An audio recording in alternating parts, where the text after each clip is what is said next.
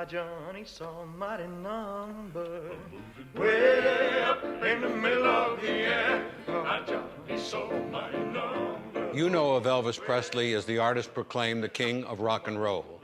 But what you're about to see is a side of this legendary singer which has gone virtually unexplored. Join me as we discover a generous spiritual man, as revealed by those who knew him well and knew well his love of gospel music. This is He Touched Me, the gospel music of Elvis Presley. Hallelujah, somebody knows that Johnny saw a mighty number moving way up in the middle of the air. Johnny saw a mighty number moving way in the middle of the air.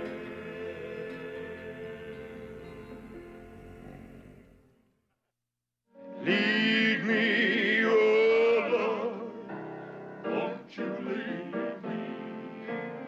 How great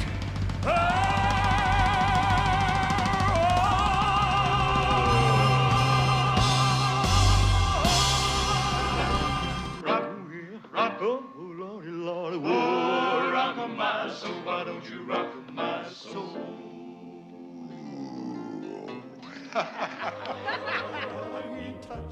Hello, I'm Sander Van Oker. It might surprise you to know that one of Elvis's favorite pastimes was to gather everyone around a piano to sing. His favorites were never his hits and rarely the pop songs of others. Instead, he wanted to sing gospel songs that spoke passionately about man's relationship with God. With the help of people who knew Elvis well, we're about to embark on a pilgrimage to retrace his gospel roots, to listen to the songs he loved and the songs that he shared with the world. These were the songs that carried him through hard times, and in a very real way, these were the songs that carried him home. Amazing grace. In all likelihood, gospel was the first music that Elvis heard. The surviving child of twins born to Vernon and Gladys Presley, Elvis entered the world in humble circumstances, though he never lacked for love. From his father, he learned the value of hard work. From his mother, to whom he was intensely devoted, he gained a foundation of faith and a love for gospel music.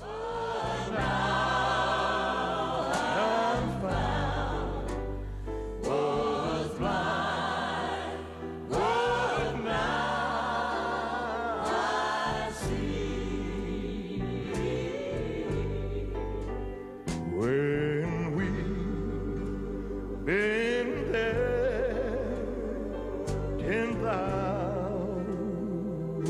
years, bright shining as the sun, we know less days to sing God's praise than when we first begun.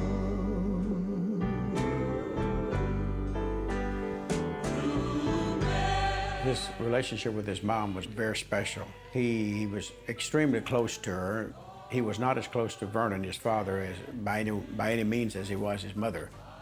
But his mother, you know, she held his hand and took him to church and took him to school, walked him to school when he was a child.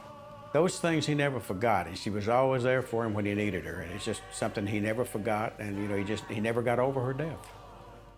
Not only were they close as a family, they lived in close quarters. Elvis spent his first years in this two-room house on the poor side of Tupelo.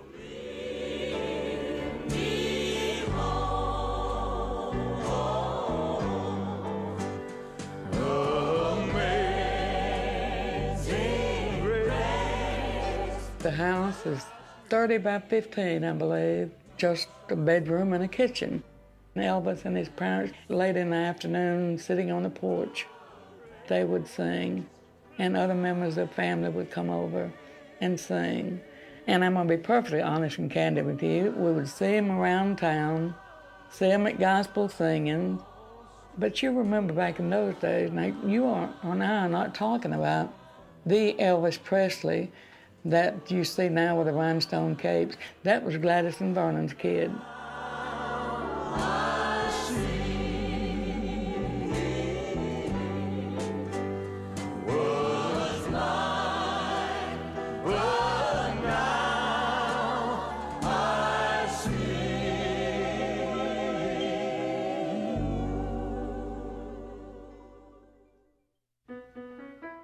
When Vernon Presley moved his family to Memphis in the fall of 1948, little did he realize that he would be transplanting his son into a music capital ready to stake its claim on history.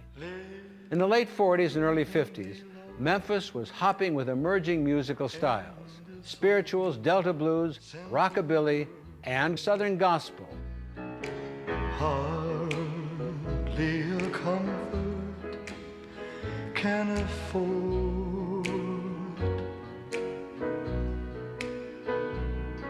striving alone to face temptation so. Now won't you tell me where could I go but to the Lord?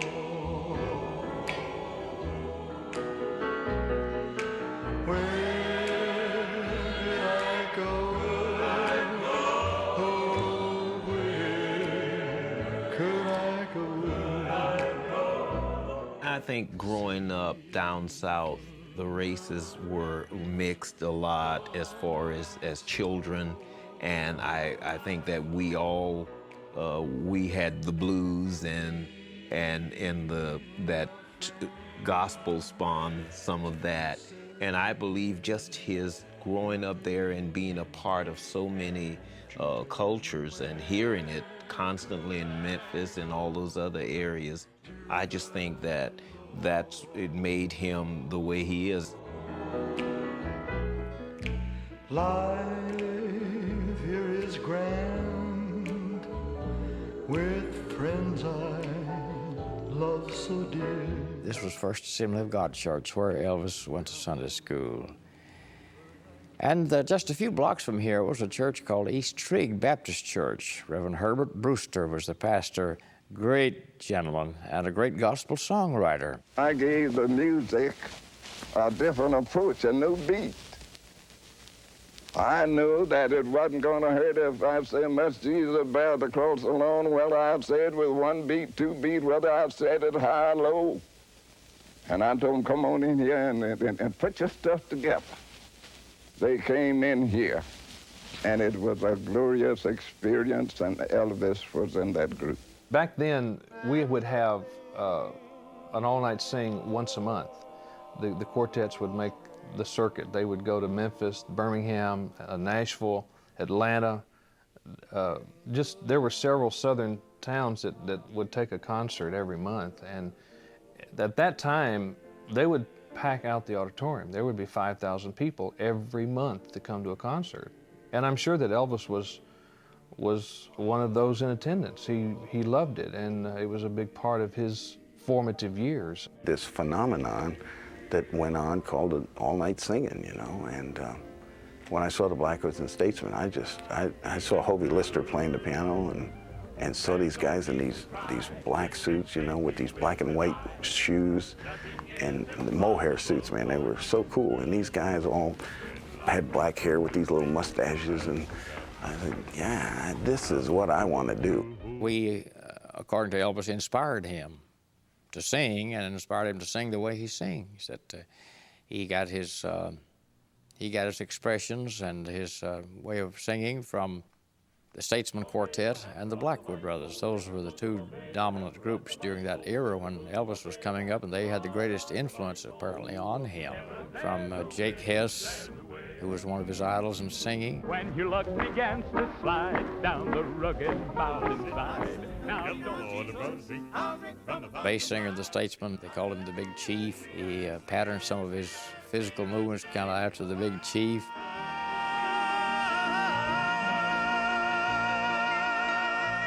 I'm just glad to have had a part in his early upbringing and his inspiration to sing. Lead me, guide me, along the way. Lord, if you lead me, I can stray, or just open mine eyes that I may see. Lead me, oh Lord, won't you lead me? I am tired and I need thy strength and power to guide me over my darkest hour, or just open mine eyes that I may see. Lead me, oh Lord, won't you lead me? Lead me, oh Lord, won't you lead me?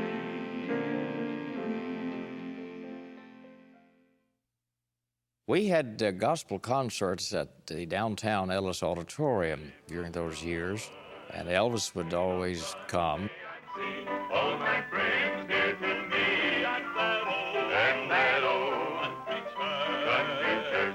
When it came time for prayer, everybody would be there. Those that sang gospel music were superstars to him, and he was attracted to my dad because Daddy had a unique voice, a unique style of dressing, and was this 6'6" frame of a guy that could sing the bottom out of a note. I'm leaning late. And Elvis loved bass singing. There was a sing down at the Ellis Auditorium, which was 2 blocks from where he lived in the housing project. He was always at the sings. And then one month he missed, and the next month he came back. I said, son, where were you last month? Why didn't you come? He said, I didn't have enough money to buy a ticket. I said, well, you won't need any money from now on. I just come to the stage door. I'll let you in for nothing.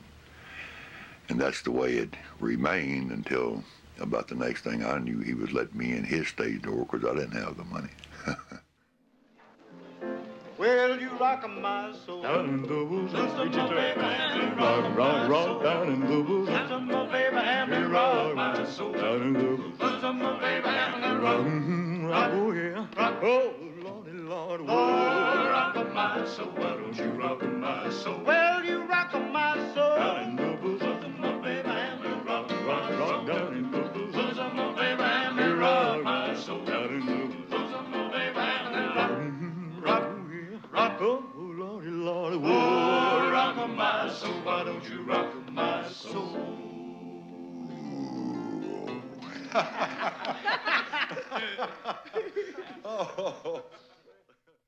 In addition to being saturated with the sounds of Southern gospel, Elvis was baptized in the soul of black gospel. The thing that amazed me about Elvis was his knowledge of black gospel. I think his knowledge was even more extensive than mine, and I prided myself on knowing all of the stuff. And man, we'd be hanging out and he'd be talking about singers that I didn't even know about. So Elvis was an avid listener of music. He had everybody's record. He had Harmonizing Four, the Golden Gate Quartet. He had all those old black gospel records. He listened to those things for hours and hours, and that greatly influenced his gospel singing for sure, and I'm sure his rock music too. Part of the deal was he always had a turntable, you know, back then it was with his record collection, because that was part of, I mean, they set up his music because he listened. I mean, that was part of his everyday ritual, is to play his favorite records, you know. But he knew everybody. Because he loved gospel music with such passion, he could think of no greater calling than to become a quartet singer. But it was a dream that would never be fully realized. The story got out that he auditioned for the Blackwood Brothers, and that we told him he couldn't sing. But this is entirely untrue. I don't know where the story ever got started, but there was not a vacancy in the Blackwood Brothers, and he did not audition for us. In the meantime, somewhere along here was when Elvis went by Sun Studios and recorded the song for his mother on a little acetate disc for her birthday. With the help of music producer Sam Phillips, Elvis got the break of a lifetime in 1954. In a matter of months, he was transformed from a struggling truck driver to a successful recording artist. Elvis mania had begun, and with success came misunderstanding. To some, he was the personification of everything that was wrong about this new form of music called rock and roll. Controversy arose as preachers publicly opposed his music and stage performance. The newspapers and the fan magazines wrote that he was vulgar, and it really hurt him because he said, man, that's the farthest thing from my mind. I wouldn't do anything in front of my mother, or certainly I wouldn't do anything that my mother would see on TV that could be classed as vulgar. Actually, he cried when he found out that the people were putting him down about that, and he thought, well, what else can I do? That's all I've ever known. I do it in church, you know, just moved around in church. And Colonel Parker said, just don't worry about it, said they'll make you famous. Said you cry all the way to the bank with it. When he appeared on the Ed Sullivan Show in January 1957, one of the songs he wanted to sing landed him in a new and unexpected controversy. Peace in the Valley was his mother's favorite song. And when we went to New York to the Ed Sullivan Show, they did not want Peace in the Valley. They didn't want a gospel song on that show. And he said, no, I had told my mother that I was going to do Peace in the Valley for her, and I'm going to do it. But because he feels so keenly, this young man feels so keenly about Hungarian relief, he urges all of us through the country to remember that immediate aid is needed. So long before his benefit show is put on, he wants to remind you to send in your checks to your various churches, the Red Cross, etc. And now he's going to sing a song. He feels that this is sort of in the mood that he'd like to create. Peace in the Valley.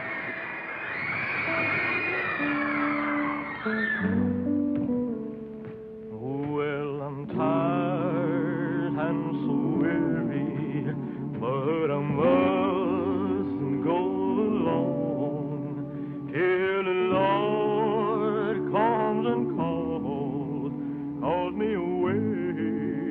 Oh, yes. Well, the morning's so bright and the lamb is alight, and the night is as black as the sea. Oh, yes. There will be peace in the valley for me someday. There will be peace in the valley for me.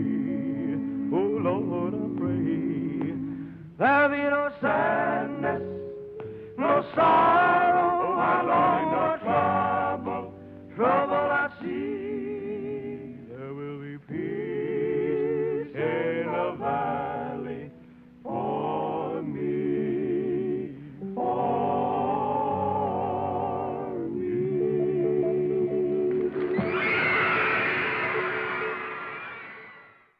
The response to Elvis performing gospel music on the Ed Sullivan Show was immediate and enthusiastic. Hoping to capitalize on the excitement Elvis had created, the decision was made to record a 4-song record, which included Peace in the Valley. It was an unqualified success. During these early years in his career, Elvis was frequently accompanied in the studio, on stage, and in movies by the Jordanaires, a gospel group he had long admired. I'm gonna walk up and take my stand. Gonna join that Christian band. I'm gonna walk on that milky white way. Oh Lord, some of these days. We were rehearsing for Jailhouse Rock, the movie, the soundtrack and all that, you know. So to get his voice in shape, he sits down at the piano at the MGM lot there. All the people around, all the officials around everywhere, you know, watching that clock, seeing how much money it was costing them. And so he sits down at the piano and starts singing. Producer came over and told the Jordanaires, says when Elvis comes back in after dinner, don't go over and sing with him again. We want to get busy. If he starts off singing a spiritual, don't sing, don't do a thing. This is costing us a lot of money. We've got to get into the soundtrack of this movie we're making, and we don't want him to we don't want him to waste our time, our money. Well, when he came back in, the Jordanaires didn't go over the piano where he was singing. He said, "What's the matter, guys?" I went over to him, I said, "Elvis, they've told us that we're wasting too much time, and for us not to sing with you if you sat down at the piano and started singing again."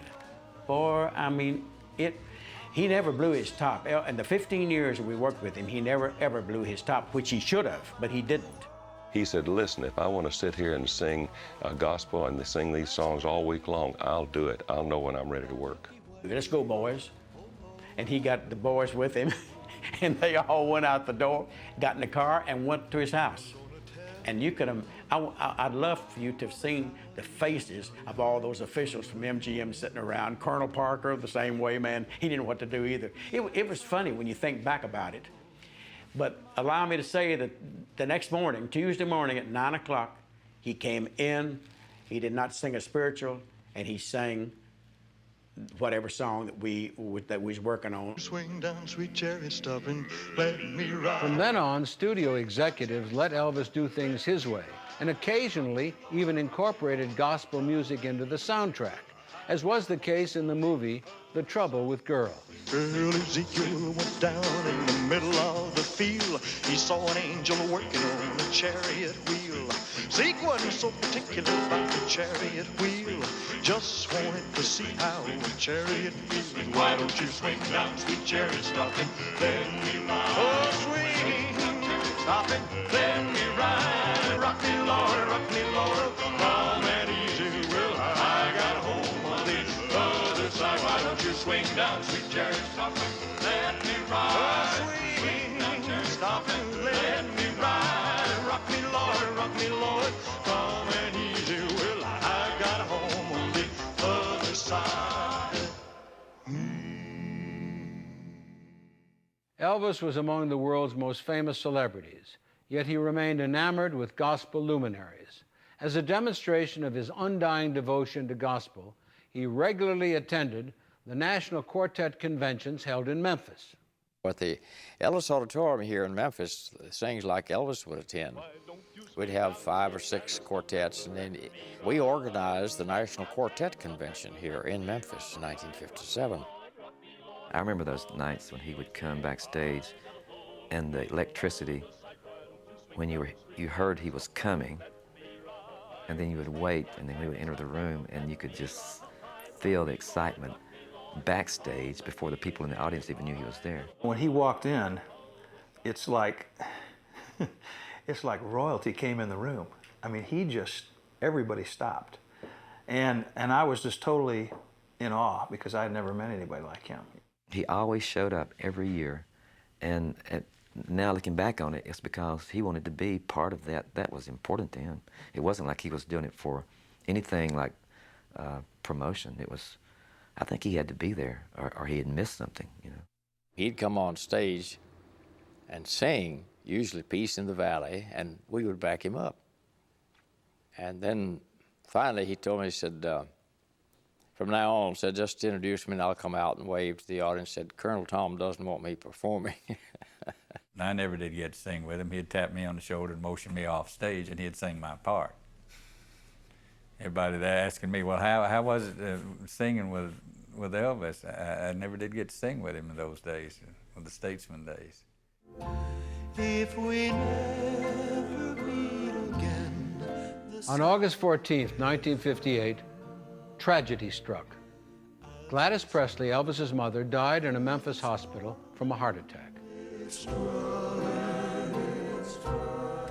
There's another meeting place somewhere in heaven,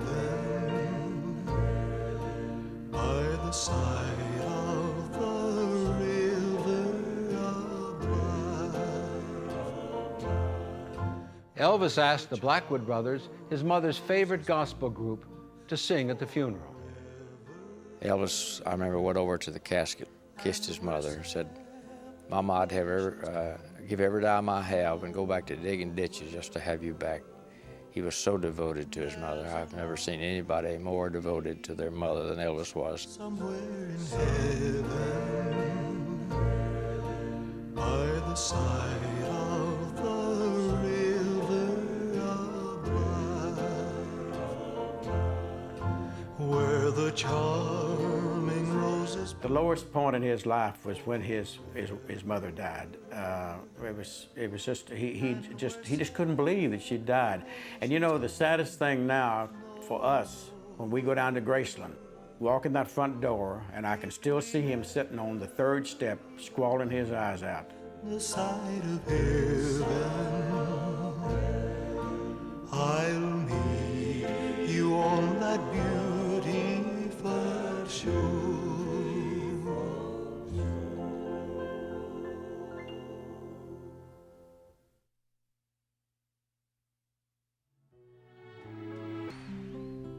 Soon after his mother's death, his Army battalion was called up and shipped out to Germany. He served as any regular soldier, but his financial resources afforded him the opportunity to rent a home off base, where his friends would gather. He often spent his free time listening to his cherished gospel records. These were sounds that reminded him of home and of his mother. He completed his hitch and returned to Memphis in March 1960. At the end of the storm is a golden sky and the sweet silver soul of a lark. In October, Elvis began recording his first full-length gospel album, which would be titled His Hand in Mine. Released late that year, it stayed on Billboard's top LP chart for 20 weeks, reaching as high as number 13. You may ask me how I know my Lord is real. My Lord is real. You may doubt the things I say and doubt the way I feel, but I know He's real today. He'll always be. He'll always be. I can feel His hand in mine, and that's enough for me. I will never walk alone. He holds my hand. He holds my hand. He will guide each step I take, and if I fall, I know He'll understand. At that point in his life, after he became Elvis Presley, the big superstar, he couldn't go worship at church, and he was brought up by his mom to be a good Christian young man, and in his mind, that's what he achieved to be. Wherever he went, he would cause a stir. You know, it would be hard to have a normal church service if Elvis was sitting on the front row, you know. So, I mean, he couldn't go to church, he couldn't go to the movies, he couldn't go to a mall. And so whatever Elvis needed or wanted would have to come to him. And I think that's a lot of the reason for the gospel music. And when I would watch him sing with the stamps, and I was around that too, plus at the house, in his mind, that was his worship service. I don't think he understood at the time that he was having a religious experience, but he definitely was at the time that he was singing those gospel songs. He wasn't singing to hear himself sing lead. He was singing because he was, in a sense, he was sort of like worshiping, you know, with those guys. I really believe that. The major part of his ministerial input came from television and TV evangelists.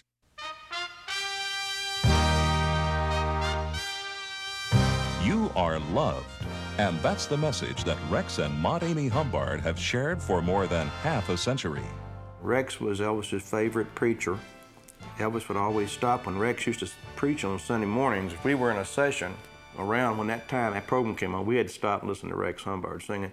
And Rex was, and his wife too, was a precious lady. I might want to make mention of that. She was a precious lady, and we all love them. I've known them all my life, it seems like.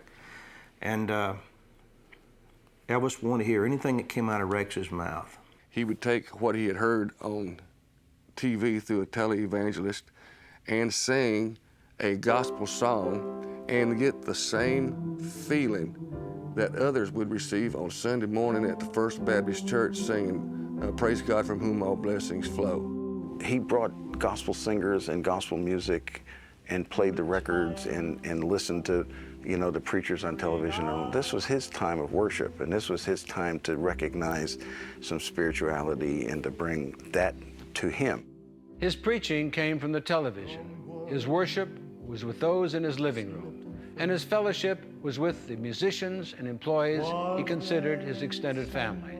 And on those around him, Elvis lavished his love. I think if Elvis had, one of his strengths was the fact he had a big heart. One of his weaknesses was his heart was too big. And there were people that took advantage of that. I mean, I think Elvis, a lot of times you hear the stories about where he would like give away a car to someone, a lady that was, he'd be at the Cadillac dealership and he'd give this woman a car or something. Those are the things that he really got off on. Those are the things that really meant a lot to him. If you had a financial problem and he could work it out, he would give you whatever you needed for that. If you had an emotional problem, he would sit with you, he'd read a passage from the Bible and talk to you, help you try to figure out your problem. And if you had a health problem, you know, he would try to work that out. If he had to send you to the best doctors that he could find, he would do that. If you had to have some kind of surgery, he would pay for that. At the end, Elvis had pretty much given away almost everything. And that's why we love him. I think it all boils down to, you know, I think a lot of celebrities, when you find out what they're like and you're disappointed and then all of a sudden you don't like them or their music anymore. I think Elvis was just the opposite. I think everyone who encountered Elvis, who liked his music, once they met him, they loved it more than they ever loved it. He was really a person that you wanted to say, I hope I love this guy. And then when you met him, you did. Growing up in a Pentecostal church, he had seen God work powerfully, and he threw himself into his faith as passionately as his music. Who made the mountains? Who made the trees? Who made the rivers flow to the sea? Then who sends the rain when the earth is dry? Somebody bigger than you and I. Who made the flowers to bloom in the spring? Who made the song for the robins to sing? Then who hung the moon in the starry sky? Somebody bigger than you and I. He lights the way when the road is long. He keeps you company, and with his love to guide you, he walks beside you, just like he walks with me. And I got into conversation with Elvis just a regular general conversation. How are you doing? I'm doing fine. And you? And how you heard from home? This kind of thing. But he said, you know, my mama went to the, there in Memphis, he said, went to a Pentecostal church down there. And he said, I went to that Pentecostal church. He said, are you Pentecostal? And I said, well, I've attended a Pentecostal church quite a bit. And, but I said, I don't, you know, I've been kind of Baptist churches also. And he said, well, I'll tell you what's on my mind. He said, this Holy Spirit thing. Do you know anything about the Holy Spirit thing? I said, I don't know what you're talking about. I mean, he was just kind of, he was just being Elvis, because Elvis was so plain. He just went straight to the jugular, you know, straight to the point. And he began to talk about he never felt worthy of this Christian or this type of religion his mother had taught him in the church. And he said, how will I know if I get the Holy Spirit, or I have the Holy Spirit of God in me? And so Elvis, I don't quite know that. I said, God has promised us everything. And as long as we're faithful to him, he'll give us everything we're supposed to have. And when we get it, we'll know it. When we have what we're supposed to have, we'll know it. I said, I think that's infinity. You're talking about infinity. He said, well, I just want what my mama had. My mama had something real good. So I kind of thought that was a simple, maybe a simple statement from him, but a very deep one, because he was trying to get into this thing of he wanted everything he could from God. He really loved God. He would discuss spiritual ideas with us. And I remember that we were standing in a circle one night, and this was in Vegas. And he said, I want you all to close your eyes. And he said, we weren't gonna pray, but he just said, I want you to close your eyes. And I was thinking in my mind, I'll never forget this. I was gonna say, Elvis, what do you think about heaven? I was gonna ask him what he thought about heaven. And I had my eyes closed, and he said, Jim, we're gonna get to that in just a moment. And I opened my eyes, and I said, to what? He said, you were gonna ask me about heaven, weren't you? And I said, yeah. He said, we'll get that in just a minute. That blew me away. I don't know how that happened. Elvis was very spiritual. He believed that he had a certain connection with God, not so much more than anybody else did, but in his search, he was trying to get close to God. So he felt that by helping others, maybe that was his mission. I mean, if you had a family problem, if you were going through something, if you were in need of something, and I mean, and he heard about it, you know, most of the time he'd react to it in some positive way.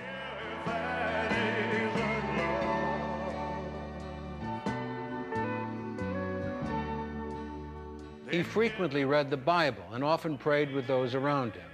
One notable example was the evening he learned that Sylvia Shenwell, a member of his background group, the Sweet Inspirations, received news that she had been diagnosed with cancer. We got to Vegas, and one of the girls in the group, Sylvia, had a health problem. She had the tests, but left before the results. And when she got to Las Vegas, there were urgent emergency calls from her doctors. Get in touch with us as soon as possible. And so her tests had come back with a problem. And so there was some talk that she had had cancer. So after the show, we were all down, and Elvis comes over, as he did every night, to our dressing room to say goodnight. And we're down, and he asked why. And we explained to him what the problem was. So he took us, the three of us, and we went to the dressing area of our dressing room. And he said, let's pray. And as he prayed, he touched Sylvia's stomach, and he asked God to move whatever it was. Just take it away. And the next morning, when Sylvia reported to Sunrise Hospital there in Las Vegas, they did the tests, and it was gone. Whatever it was, whether it was a misdiagnosis or whether God had healed Sylvia through Elvis's faith and our faith, I don't know. But we believed, and Elvis believed also, that God had worked a miracle through him. During the 60s and early 70s, when tensions between blacks and whites were at an all-time high, Elvis demonstrated his desire for racial reconciliation in the musicians that he chose and the treatment they received.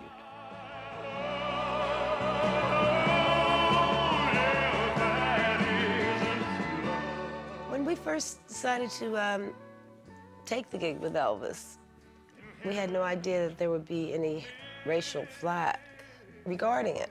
Our first racial encounter was when we went to Texas. Elvis was told by his people that, well, you can leave the black girls home. You don't have to bring them. So Elvis wasn't going to do the Astrodome unless his girls could be with him. And he demanded that we be given the star treatment. We had to be in our convertible where everybody could see us, and our little blonde could drive us. And that was his statement. You don't like it? Deal with it, or I'm not going to be there. And I thought that was very big of him. When I joined the group in 1972, they took a big chance because there were no blacks in contemporary or Southern gospel music, and I was the first one, and it made all the headlines and everything. It was in Billboard and all the newspapers in Tennessee.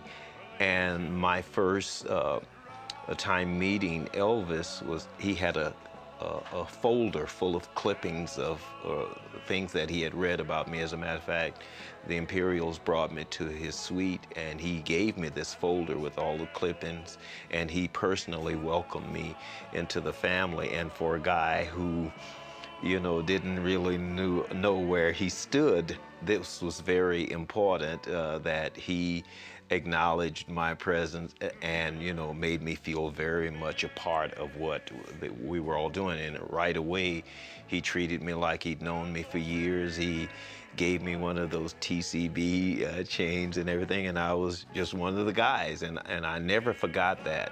And I'd been around him with other people of color, and I've only seen him give love. He was very generous to people that he didn't even know. You didn't have to be of any racial persuasion for him to love you. And you know, you know how rumors get started when there's a big star or something. The people will start rumors. Well, he doesn't like this kind of people, or he doesn't like those people or that people.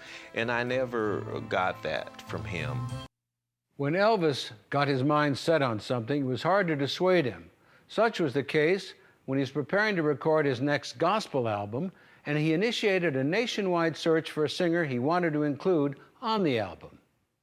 I grew up singing traditional black gospel music, but he was a little older, and he was a little more aware of some of the artists that it kind of just, you know, fell through the cracks as far as I was concerned. He was amazed at bass singers, that they could sing that low and that they had such quality. And there was one song that he played, and I heard it.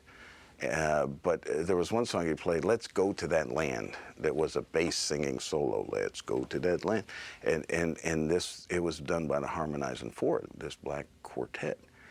And he loved that song so much he wore it out. I mean, he played it over and over again. We'd have to listen to this bass line, the quality of this bass singer. When we went to Vegas and opened in Vegas, you know, in the late 60s, Elvis thought about bringing him to sing on stage with him. I don't know who he hired, but they looked all over the country for him. They thought, of course, I think the group was from, you know, Georgia. They couldn't find him in Georgia, so they looked, of course, you know, Mississippi, Alabama. They looked in all the southern states. They finally found a guy in South Carolina somewhere, and he was either, you know, the account isn't straight with me, either working at a car wash or as a parking lot attendant in South Carolina. And of course, he was much older. He hadn't sung in years. And he offered him a job and all, you know, that's how much he loved this guy's voice. But the guy had gotten past the point where he could sing like he used to, I guess. Although Elvis poured himself into every song he recorded, he was especially fond of his gospel recording sessions. Without the pressure of producing radio hits, he had the freedom to approach these albums as he pleased. I believe in the man in the sky. The man in the sky. I believe with his help I'll get by. I'll get by. My footsteps may falter, my eyes may grow dim, but he's my Gibraltar, I'm trusting in him. Though a sparrow is all I may be, is all I may be. On me he will still keep an eye. Yes, I'm singing his praise till the end of my days. I believe in the man in the sky. They were pitching songs to him during the session. I mean, they said, "What do you got?" You know, it's like he's coming in cold. So he made no preparation unless he had a particular song in mind that he had heard that he wanted to cover, which he didn't do till the Vegas years. But it was very seldom that he did any covers in those days, back in the 60s, you know. But he would come in and they'd start pitching songs, you know, because everybody wanted an Elvis cut, you know. So the guy said, "Listen to this one, what do you think?" And they'd put it on, and as a matter of fact, there was like a turntable with a needle, and they'd put an acetate on, and they'd play a demo. And he'd listen to it, and he said, yeah, and then the guys would talk through the chart. While that was going on, the musicians would make the chord chart out, you know, the number system, and then the singers would be kind of oohing and ahhing, and everybody kind of was prepared before we knew whether or not it was going to be a song that made it or not. But then if Elvis liked it enough, then he started, you know, getting in, and he really played off the enthusiasm of everybody else. I mean, if there was really a groove, if we seemed to like it, if I don't know, if he felt good about it, he'd do it. I believe in the man in the sky, man in the sky. We were doing the How Great Thou Art sessions, and I think it was May 26, 27, 28th of 66. We were there 3 nights in a row, 13 hours a night, and we took a break on one of those sessions, and he came over about 2:30 in the morning. He said, "You know, Ray, the Lord really messed up on me when it didn't make me a bass singer." I thought, yeah, right. That's really cool. He was wanting some more material. We were into the recording of a gospel album, and he didn't have enough material, really. I never will forget leaning on the grand piano at RCA, and I said, "Elvis, there's a song you ought to record." I said, "It's you." He said, "What's that?" I said, "How Great Thou Art." And he said, "I don't know it." And I thought surely he would have heard some of the Billy Graham crusades where it was sung there, but he didn't know the song. And I said, "Well, I've got some songbooks in my car. I'll get them and teach it to you." He said, "Well, if you think I ought to sing it," I said, "I do." So the Jordanaires, we sat there and we taught him that song. And for 3.5 hours, he sat at the piano working out chords and getting a feel of that song. When we did the How Great Thou Art album, and really this was when Jake Hess was still in our group, and as a matter of fact, it was Jake Hess and the Imperials, and this is in the, you know, probably 68 or 69, I don't remember the years, but I mean, it was that far back. But he was going to do an album called How Great Thou Art. And they wanted a choir. He wanted a choir sound. And they talked about getting choirs, I understand, you know, from a church or something. But then they thought, well, why don't we get the Jordanaires and get the Imperials and get a couple of female voices, you know, strong female voices, and put them together and then double it. And it would sound like a choir. And then you'd have the best of both worlds. You'd have all these great voices, and you'd have a choir sound. So that's what they did. The great thing about it is that all of that took place right here at Studio B, and this is the piano that all those songs were played on. And it was a great experience, a great introduction to working with Elvis and his people. Almost every time Elvis would sing How Great Thou Art, he had a special feeling. I mean, sometimes you can pretend that you have an emotion in a song. Almost every time he sang that song, you could feel the spirit of him, because That was his actual praise to God. He really believed every word in that song. He knew how great God is. I believe that he got more joy out of singing that song. And I think you can tell when you see the video and when you hear it, this is the soul of Elvis when he sings that song. Oh Lord, my God, when I in awesome wonder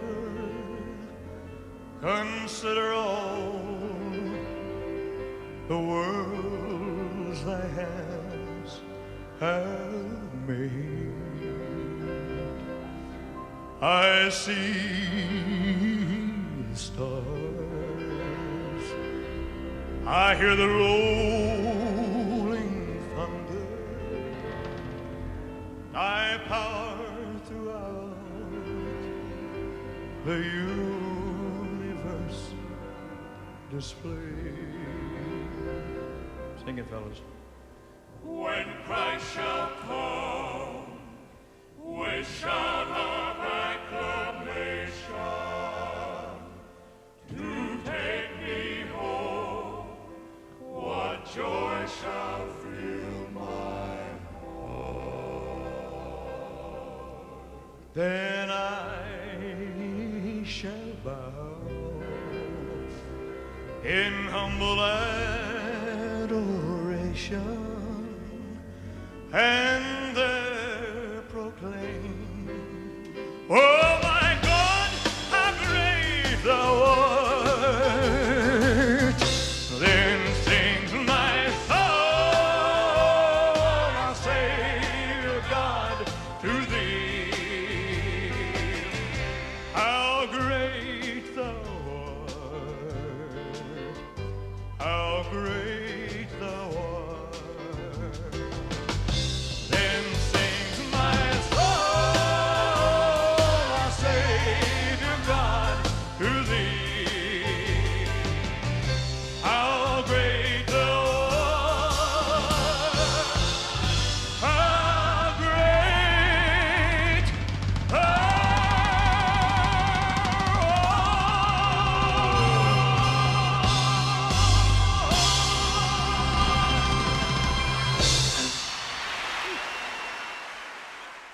In 1968, as a star of music, film, and television, Elvis continued to embrace gospel music, even though it sometimes made those behind the scenes uncomfortable. See, RCA didn't want him to do gospel stuff. You know, they didn't want him to do that. That wasn't what we spent that $35,000 getting your contract from Sam Phillips. That wasn't what they wanted. They wanted him to sing Heartbreak Hotel and Money Honey and you know, things like that. That's what they wanted him to do. They didn't want him to do a gospel album. He said, we are going to do a gospel album. You know, he kept telling us we were going to do a gospel album, and so we finally got to do one, and it was a huge success. You know, we talk about an artist who does something like when a Springsteen does a folk album, how edgy and how a lot of guts this guy has to do that. That probably what they thought about Elvis. Man, this guy's got a lot of guts to do this. This is Elvis Presley. What are those young girls going to think? They're going to think he's religious or something? And so I would think that they considered that pretty gutsy to do those records. In a sense, he turned the secular world onto what was happening in gospel music. To that point, I think it was basically a smaller world for that music, and he opened it up to the whole world. And so in a sense, maybe he was the guy that sort of brought contemporary Christian music, sort of started it, you know, in a sense, subconsciously. Our first chance at really recording with Elvis was on the How Great Thou Art album. And that's when he really got to know us personally. He had heard of the group. He knew Jake, of course, but the other guys were new to him. And which, you know, how things go with Elvis, he kind of filed it back there somewhere. And when it was time to go to Vegas, we were his second choice. Of course, the Jordanaires got the first call to go, and they wouldn't go. And then we went to Vegas with him in '69. As his singers and musicians quickly discovered, performing on the stage was only a portion of their responsibility. In reality, they found themselves singing more off stage than on. I know a lot of singers who make a living singing, and once they leave the stage, they don't sing. Well, that's when his day began. You know, we're getting ready to kind of wind down. He's just starting. And every night when we finished, no matter what the time, we went upstairs and we sung to his friends. As long as Elvis was up and around, you were almost on call. And he goes, "You guys coming up to the suite tonight?" You know, yeah, we'll see you up there. You know, whether you told your wife you'd be home early or whatever. You know, if he wanted you to go up, you'd go up. We would be working with Jimmy Dean in Las Vegas, and we'd have to wait on to our last night with Jimmy Dean because we knew if we went over to Elvis's suite, he would have us sing all night. We'd go there and we'd start at about 12 o'clock or whenever our show was over. And we would go till about 6 or 7 in the morning just singing songs. And the one song I remember, he always did, "I, John, saw a mighty number." That was his thing. I, John, saw a mighty number. We're in the middle of the air. Saw a mighty number. Way up in the middle of the air. Oh, I, John, saw a mighty number. Way in the middle of the air. There were 3 gates in the east, 3 gates in the west, 3 gates in the north, 3 gates in the south. 12 gates through the city, horse very wide. High they got the mighty number. High Johnny saw a mighty number. Way up in the middle of the air. High Johnny saw a mighty number. Way in the middle of the air. Oh, John Clare saw a man and wear a bright star in his right hand. While his eyes flashed fire like a burning sun. Oh, John got scared and he wanted to run. Well, he wanted to run, but his feet wouldn't go. Cause he felt the gospel cutting like a two-edged sword. And he heard a voice. John, you take a look and read what you see, and you write it in a book. He saw it. He loved it, and we just sung and sung and sung, just as our own quartet. And then he would get into it. By the time we would say, "Oh my goodness, we can get a break here," then he started singing. We do 2 shows a night for 5 weeks. A lot of times we'll go upstairs and sing until daylight. Gospel songs. We grew up with it from the time I can remember, like 2 years old. It more or less puts your mind at ease. It does mine. And there was always a lot of people in the suite, by invitation only, of course. But the Inspirations would go up, and the Imperials and the band members that wanted to come up, and it was a different mix every night. But if you knew he wanted you up there, he wanted you up there because he wanted you to sing, or he wanted to do something later on, or wanted you to be involved in whatever was going on up there. And so you'd show up. Here we're lined up, all of these stars that, I mean, you just name who's who in Hollywood, they were there that night. Marty Allen and Red Fox and the Carpenters and Vicky Carr. Lucille Ball, Cary Grant, just name them. And they were standing in line to go in and see Elvis. And I thought, isn't this weird? We're looking at them saying, "Oh, there's so-and-so." And they're there to see the guy that we're working for. They've come to see him. And I thought, this is ironic, here we are looking out at the hallway, and they don't know, we're just some guys up on the stage, and we're looking at all these guys. They came to see Elvis. And we're close with Elvis. He'd gather them all around, and he liked the gospel music so much that he would almost force them as his guest to listen to gospel music. And if they wouldn't listen, he'd get up on the piano bench and he'd stand up there and wave his arms and make them listen to the gospel music because it was what he liked. There was one time I remember when they were holding hands and somebody looked up and Elvis said, "Put your head down." I told you, put your head down. He'd tell them, "Keep your head down." And so they'd bow and we'd sing the song. And a lot of people were exposed to gospel music and to hear that kind of a message in a song that probably they never heard before. And it's because of him, and his love for this kind of music is pretty important to him, I guess. And it wasn't so much what we did, it was what happened in the room, the atmosphere, how it changed from one setting to this unbelievable setting where cold chills are on your arm, you know. And I kind of used that in my analogy of the Holy as the Holy Spirit sort of came in there and He sort of dwelt among us, and we really began to live the words instead of singing the words. It kind of came in there and saturated us and made us all equal. I think that's the thing that equals us all out, because when Elvis started singing, you knew he meant what he was singing. You know, he meant those words. He liked to hear Ed Enoch sing a particular song, and he'd have Donnie Sumner sing a song. And I thank God for the lighthouse. I owe my life to Him.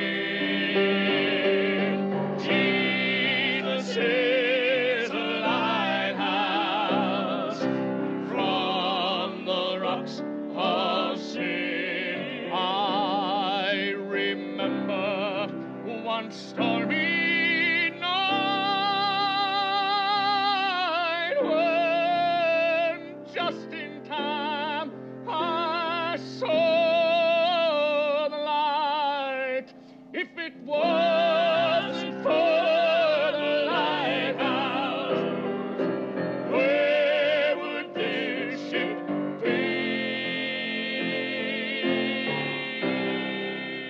At that time, it wasn't as enjoyable for me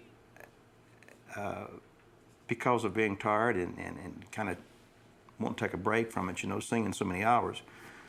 But if I had that opportunity to do it again, I would sing just as long as I could stay up for. I think right there is where I really found the real Elvis Presley.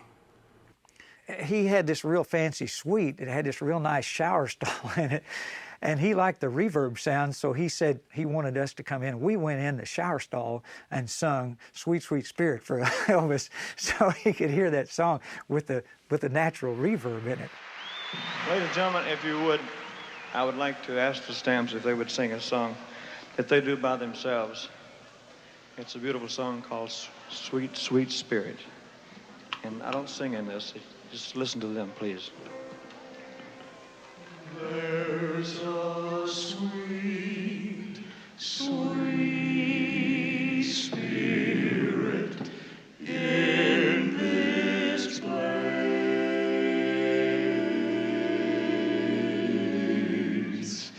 and I know that it's the Spirit of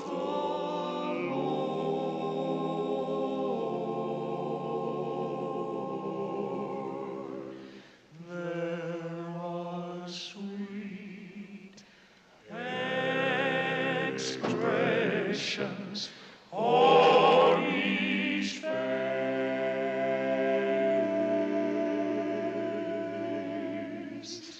and I know that it's the presence of the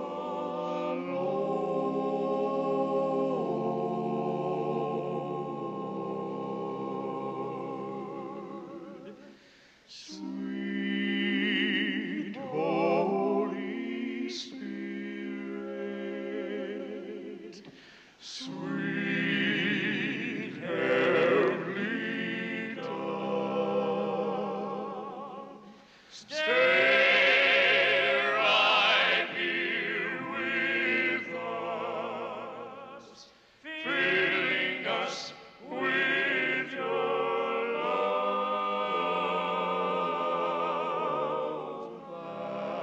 and for these blessings we'll lift out in hearts and pray. Without a doubt, we'll know that we have been revived when we shall see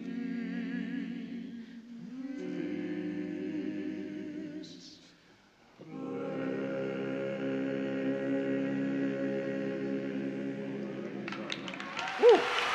In a concert, he just called us out to do it in a concert. Nobody knew nothing about it. None of us knew we were going to do it at all.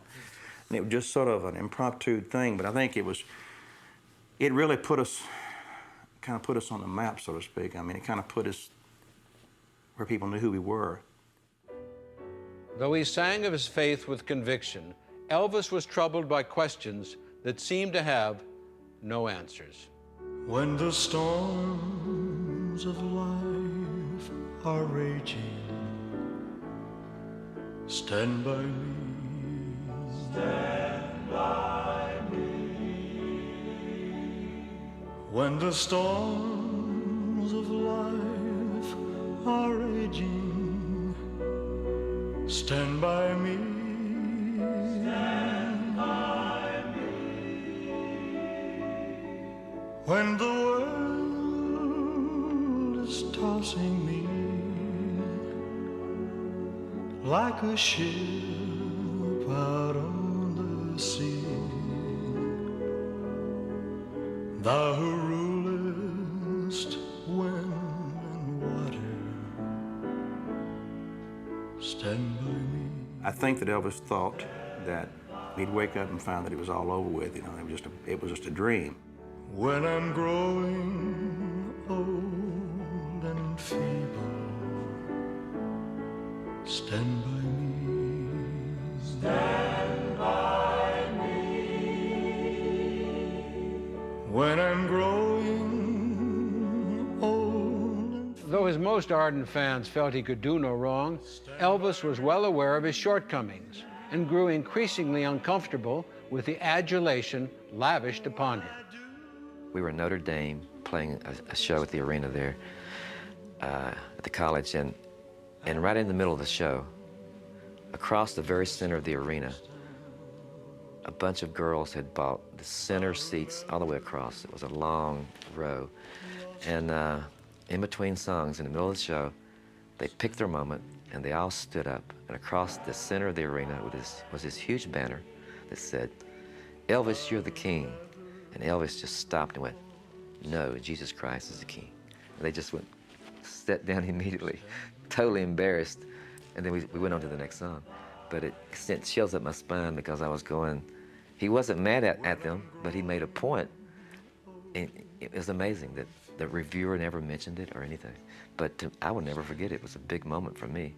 And I remember just looking at him and I said, "Man, you are really, really blessed."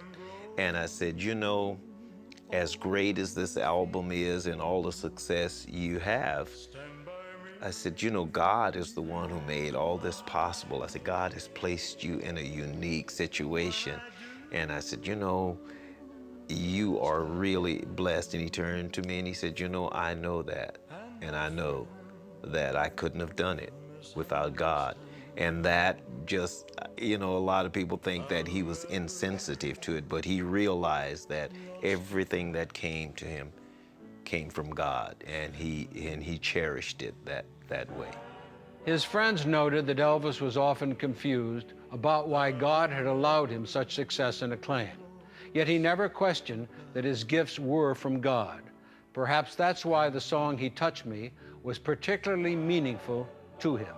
He loved the song "He Touched Me." He loved that song, and I'm trying to think of some of those up-tempo things that he did that were so special to him. As far as in the concert, we didn't do them, but we would always do them back in his penthouse.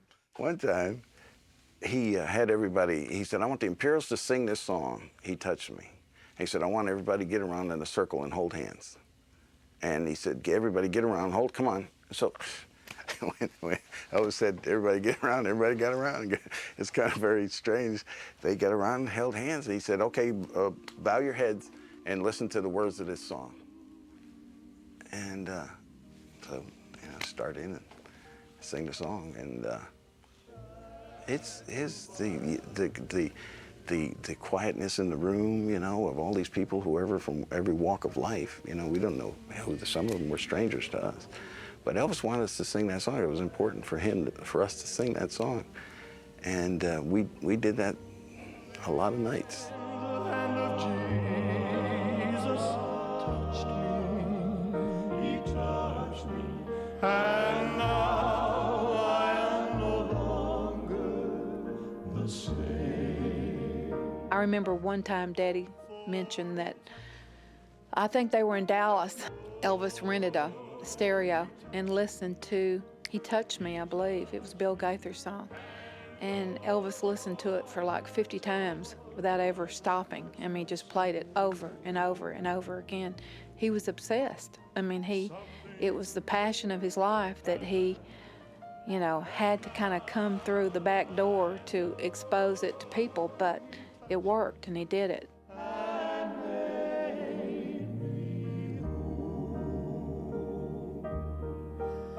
Oh, since I met this blessed Savior. Had he lived and become healthy, Elvis could very well have got into, for the first time, gospel music. And maybe he would have been the first contemporary Christian singer. Because in a sense, you look back at those records, especially the last one, He Touched Me, when he sort of exposed the whole world to Bill Gaither and to Andre Crouch, to Mile and Lefevre, all those great tunes. In a sense, he turned the secular world onto what was happening in gospel music. To that point, I think it was basically a smaller world for that music, and he opened it up to the whole world.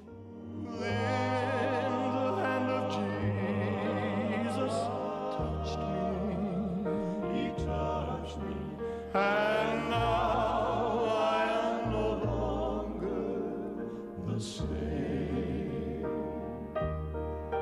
I'm not here today to make him an angel. I'm not here to make him a saint. You know, I'm just telling you the truth of how it was. But I really believe this deep foundation that his mother had, these deep roots in the church, gave Elvis something to shoot for, maybe. Something happened, and now I know he touched me and made me whole. Although we've reached the conclusion of this program, this is far from the end of gospel music's inspirational influence on Elvis's life. During his career, he would record a fourth gospel album and win a total of 3 Grammys, all for his gospel performances. I leave you with this quote, which is typical of this shy young boy from Tupelo. He once told a magazine reporter, "I never expected to be anybody important. Maybe I'm not now, but whatever I am, whatever I will become, will be what God has chosen for me. I feel He's watching every move I make." Thanks to those who contributed their reflections and insights, and thank you for joining us in remembering the gospel music of Elvis Presley. Well, you rock my soul down in the bosom. Rock, rock, rock down in the bosom. You rock my soul down in the bosom. You rock, oh yeah. Oh, Lordy, Lordy, oh, rock my soul. Don't you rock my soul. Don't you rock my soul. Rock, rock, rock down in the bosom. You rock my soul down in the bosom. You rock, rock, oh yeah. Oh, Lordy, Lord, oh, rock my soul. Don't you rock my soul. Well, a rich man lived. He lived so well. Children, when he died, I go home in heaven. Why don't you rock my soul down in the bosom? Rock, rock, rock down in the bosom. You rock my soul down in the bosom. Rock, rock, oh yeah. Oh, Lordy, Lord, oh, rock my soul. Don't you rock my soul? Rock, rock, rock down in the bosom.